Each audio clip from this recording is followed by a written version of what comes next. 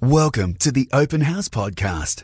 Conversations exploring life, faith and hope with Stephen O'Doherty. Well, first up, a couple of international events that are shaping our world. APEC, as you know, that's fallen apart. Well, not the organisation itself, not the pact itself, but, you know, they can't reach an agreement. Why? Because America and China can't agree on words.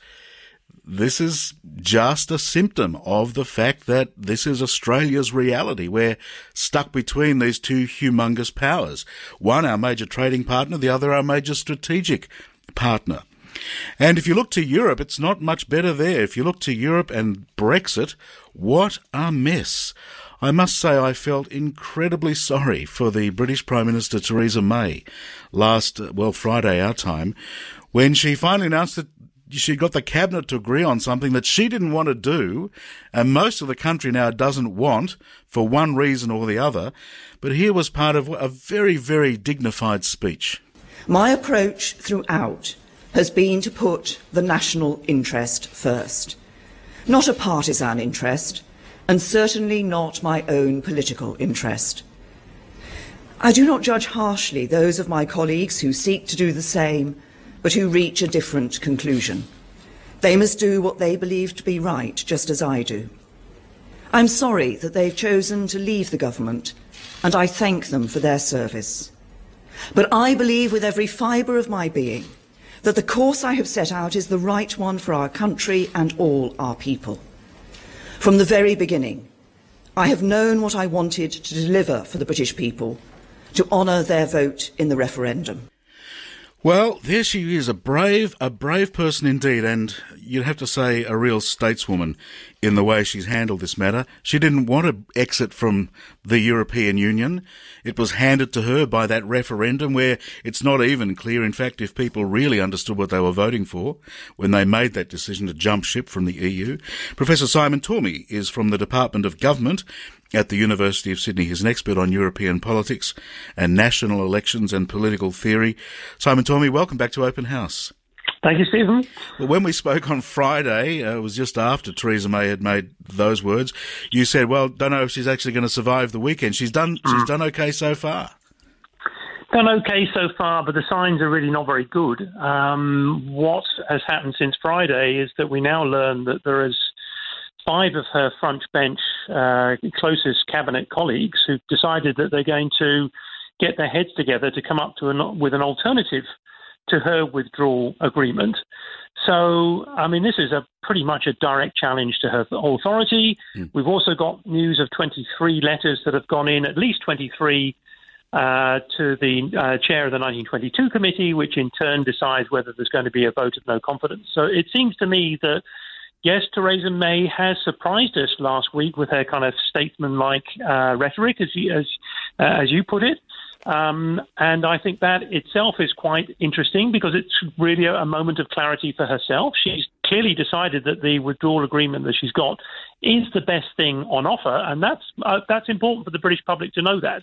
I don't think she's kidding them. She's not pulling a leg or anything like that. Well, no, why would she? Problem is no one else does believe it. That's right. Well, she wouldn't be pulling their leg because she wasn't even invested in it in the first place. So it looks from the outside as if she's rolled up her sleeves and done her best with something that's impossibly complicated. That's right. So, but she might have said that 2 years ago, but she didn't do that. 18 months ago, she gave a famous speech at Lancaster House where she set out really what was the basis of the folly that we now find ourselves in. In other words, that we were going to have a hard Brexit, but also maintain all the advantages and frictionless trade, unicorns and magical thinking. So if she had actually sat down in the first place and said, really, there isn't this comfortable sort of compromisey negotiated middle, then we wouldn't have had the spectacle that we've had, frankly, for the last year and a half, which is someone really not keen to agree with the European Union that it works in a particular way, and Britain had better either live inside the European Union or leave it. That's really what was on offer at the very beginning of this process.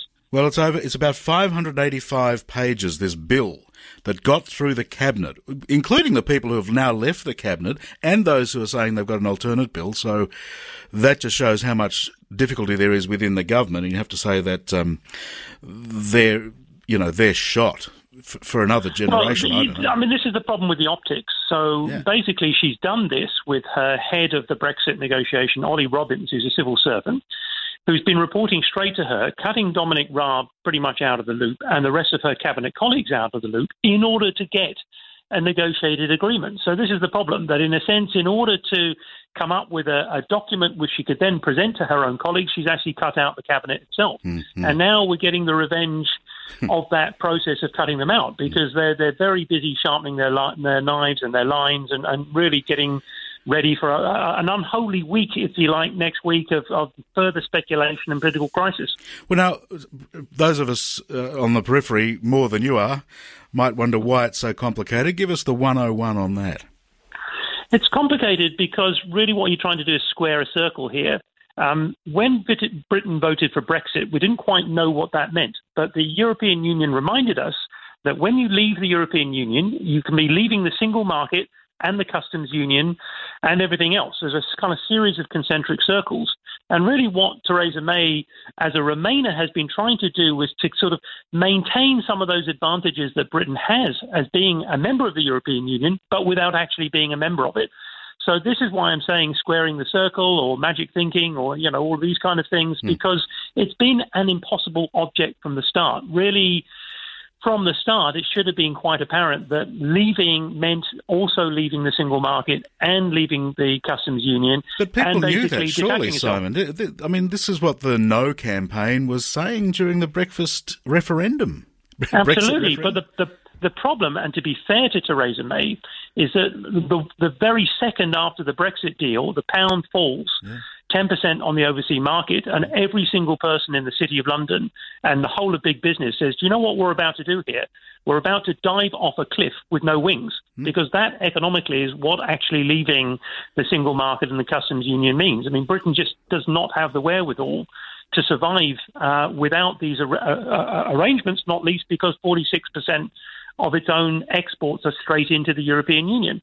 So the whole of the motor trade, the whole of pharmaceutical, the whole of the exporting, supplier-led part of the economy has basically unanimously condemned the effort to leave the customs union and the single market because they know what the ramifications are going to be.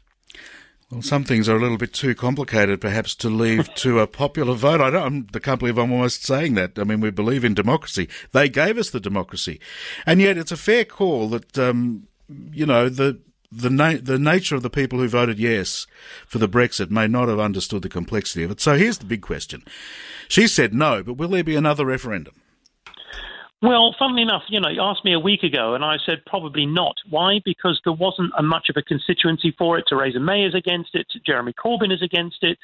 But I think the only way to get ourselves out of what is now a really worsening constitutional crisis for Britain, and, you know, if the listeners aren't, you know, totally plugged into them, I completely comprehend that. But this is the worst political crisis. I mean, this makes Suez crisis look like a nosebleed by comparison. I mean, it is right up there with the very worst and most damaging kinds of political crisis that one can think of. So what's got to happen now is some fairly constructive thinking about what kind of procedure is going to allow us to dig ourselves out of this hole, because that's really where Britain is going to find itself.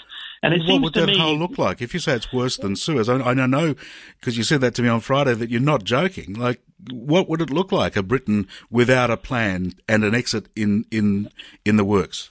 Well, what it looks like is probably, first of all, as we've seen since Wednesday onwards, a collapse of faith in the markets. So the sterling is once again pretty much in free fall. We've got all sorts of signs and indications from business that are getting fed up, they're disinvesting.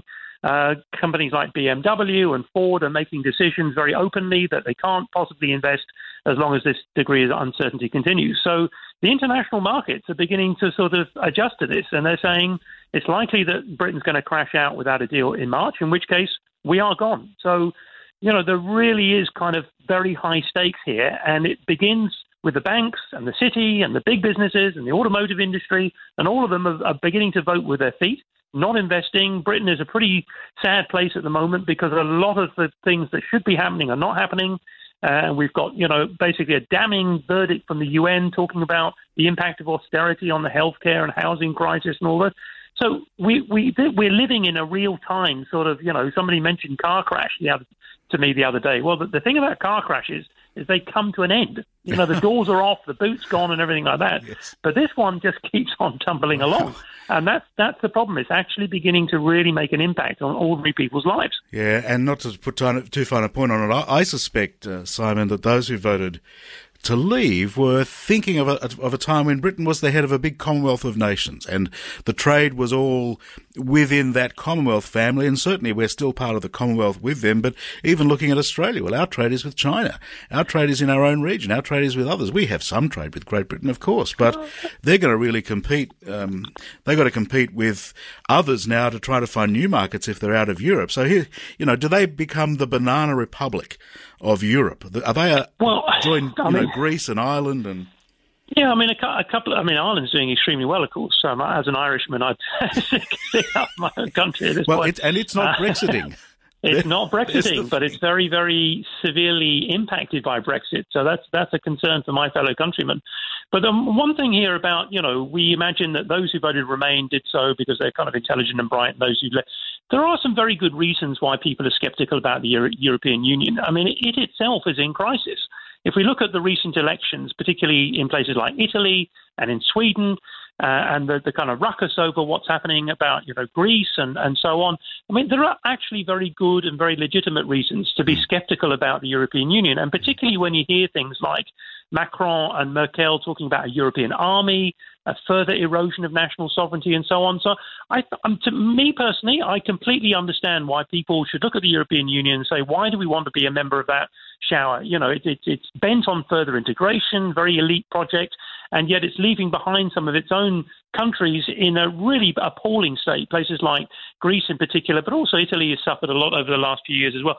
So I think it's actually quite complex. It's not that all the picks in the box lie with the Remain camp, far from it. It's simply that when we're thinking about the ramifications of things and the consequences of actions, it's not all that clear what the impact of Brexit's going to be. And of course, the immediate predictions that people made was that it would be terrible for Britain. But actually, Britain, in certain respects, has economically performed not too bad. So low unemployment, low inflation and so on. There's still job creation going on. So it's not as kind of cut and dried, I think, as us experts like to think about it. But at the same time, it is actually becoming clear now. And I think public opinion as well, we shouldn't forget, is on the move. It's now getting clearer and clearer that, you know, if you have a second referendum, it's probably now, I would have thought, you know, more than odds on that people would vote to Remain. Well, we shall wait and see. Simon Tormé, thank you so much for explaining that to us and projecting ahead for us tonight. It's always good to see you. Yeah, very welcome, Stephen. Bye-bye now. Bye. Professor Simon Tormé is from Sydney University, where he's at the School of Social and Political Science.